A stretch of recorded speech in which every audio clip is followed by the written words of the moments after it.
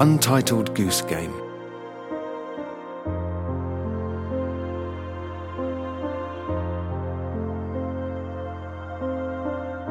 Snuggle down and cozy up, for tonight you explore the mischievous world of Untitled Goose Game.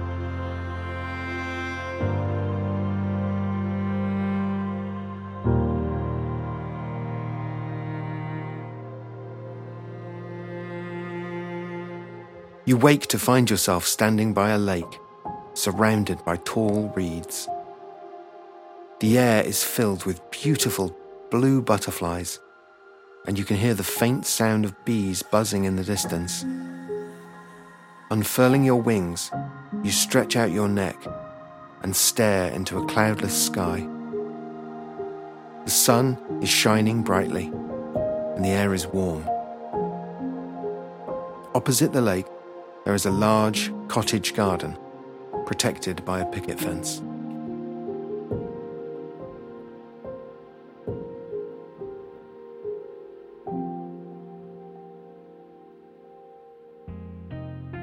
Waddling over, you peer between the wooden slats of the fence.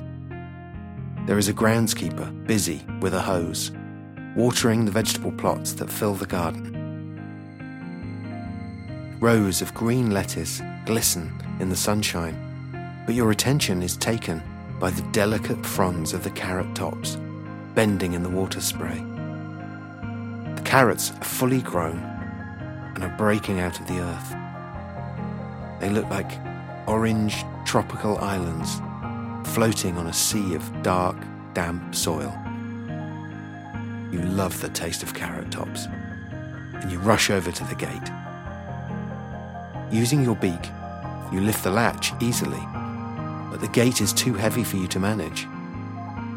Determined to gain entry, you search for another way in.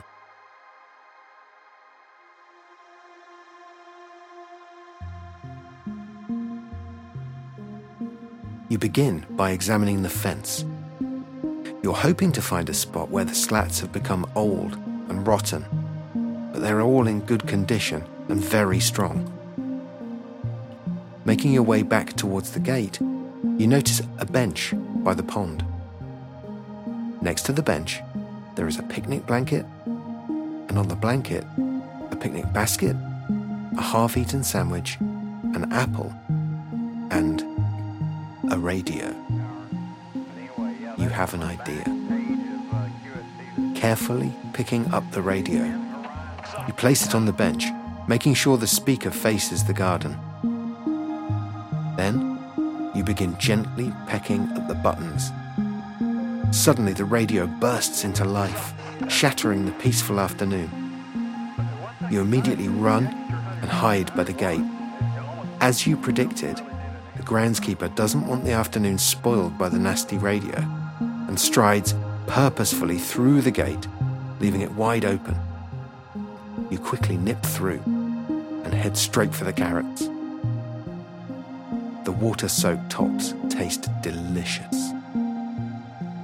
Busily devouring the fresh, green leaves, you fail to hear the radio being turned off and the groundskeeper return. All of a sudden, you feel the cold splash of the water as the groundskeeper sprays you with the hose.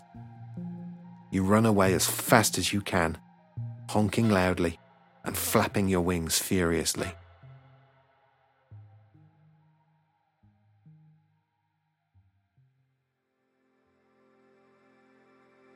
You arrive at the town square.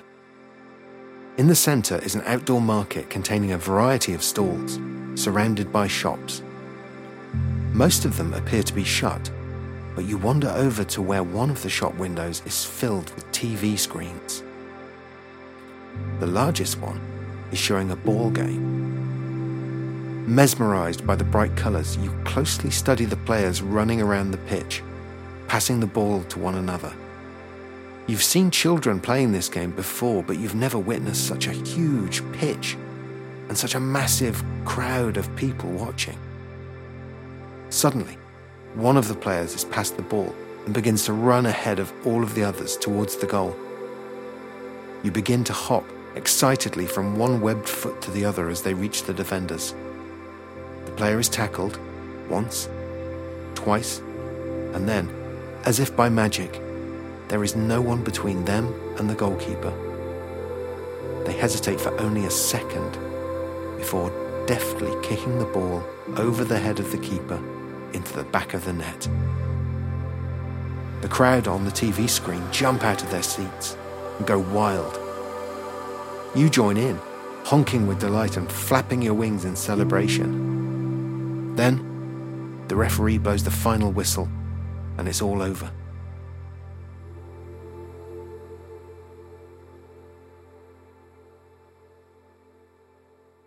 As the players start to leave the pitch, you're dismayed to see the screen go blank. When it comes back on only moments later, it's showing a very different scene. The players, the pitch, and the huge crowd have all been replaced with an array of TV screens, kitchen appliances, and a counter with a till. It looks like the inside of an electrical store. As you continue to stare, puzzled by the change of scene, the screen is completely filled by a man wearing a flat cap. Then the shop door opens and the same man walks out of the shop. You understand immediately. The shop has a camera system. You realize this is your big chance. Before the door has fully closed, you push it open with your beak and force your whole body into the shop. You begin running around, honking and leaping in the air with your wings outstretched. As you imagine yourself tackling defenders and shooting at the goal, you're pleased to see yourself on the TV screens inside the shop. The owner of the shop is not so pleased. They start shouting and shooing you towards the door. Outside, one of the market stall owners has seen the commotion on the screen in the window and is running over to help. As they burst through the door, you make a dash between their legs and run into the square, honking in delight.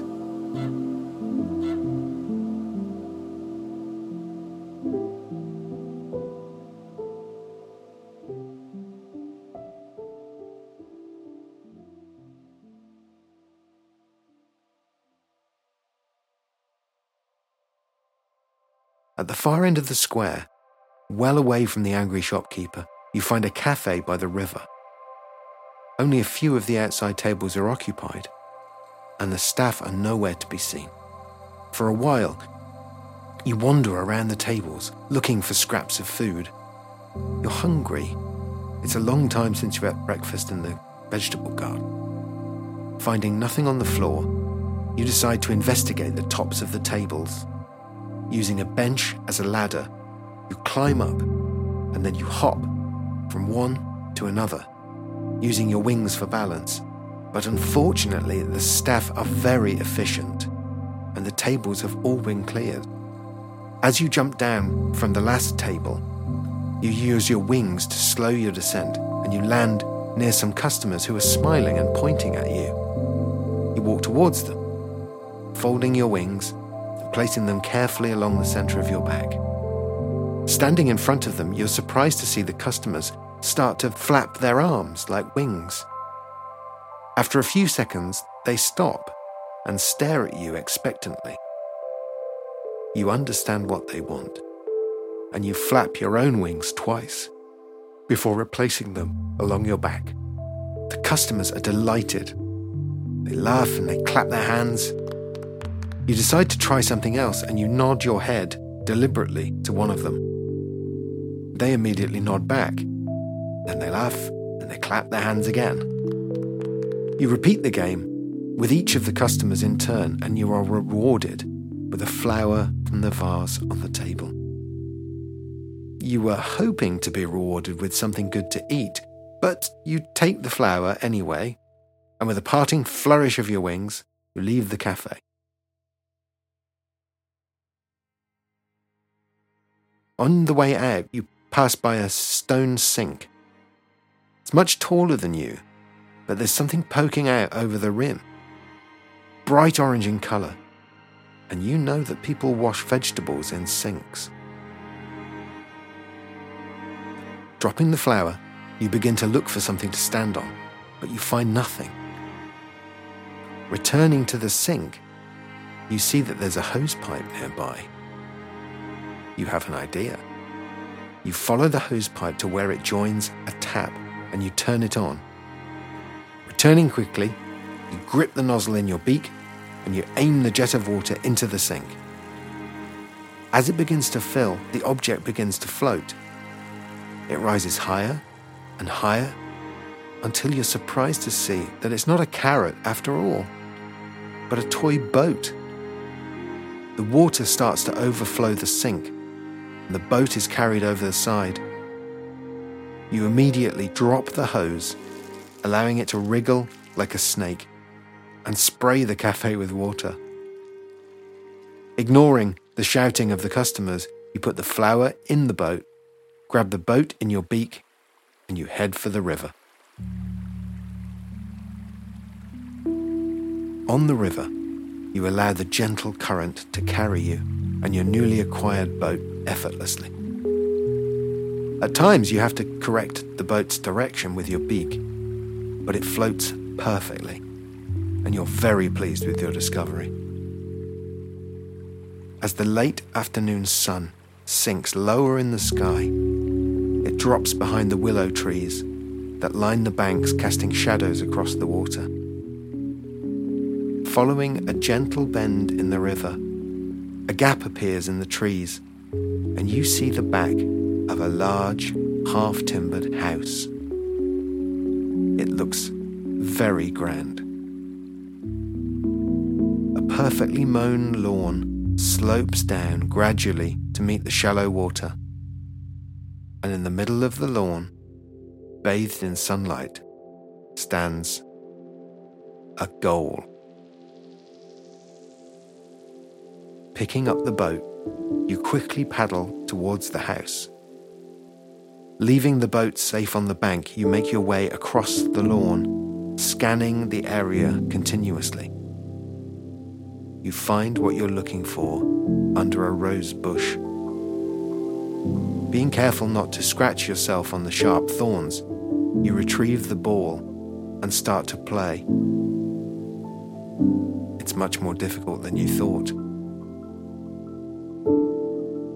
At first, you try to kick the ball using your feet, but they're too flat and simply slide underneath it.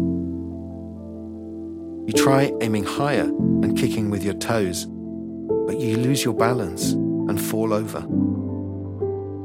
You refuse to give up and try using your head. You find that by bending down, you can push the ball with the top of your head.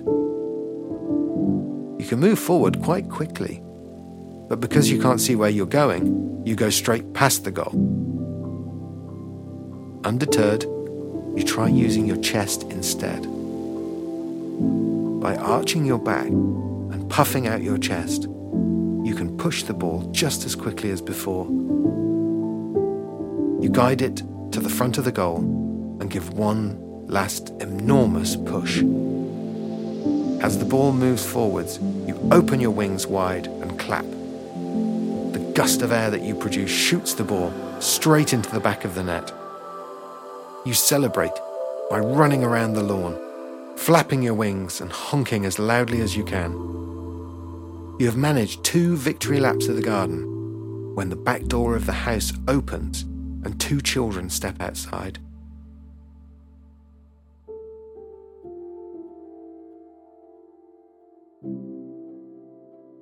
They're smiling and they're clapping enthusiastically. You wander over to them as one of the children whispers something to the other and goes inside. They return a moment later, carrying a small golden crown. You lean forward and graciously receive your prize. Then, with your head held high, you parade around the garden.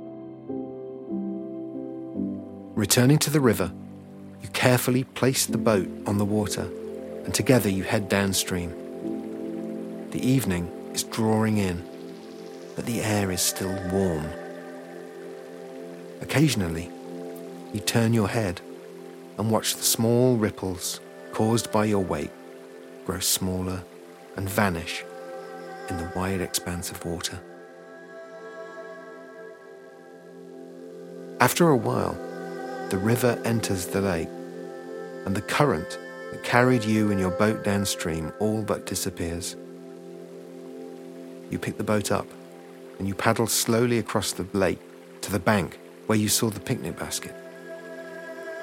You put the boat on the blanket and return to the edge of the lake to spend some time feeding on pondweed.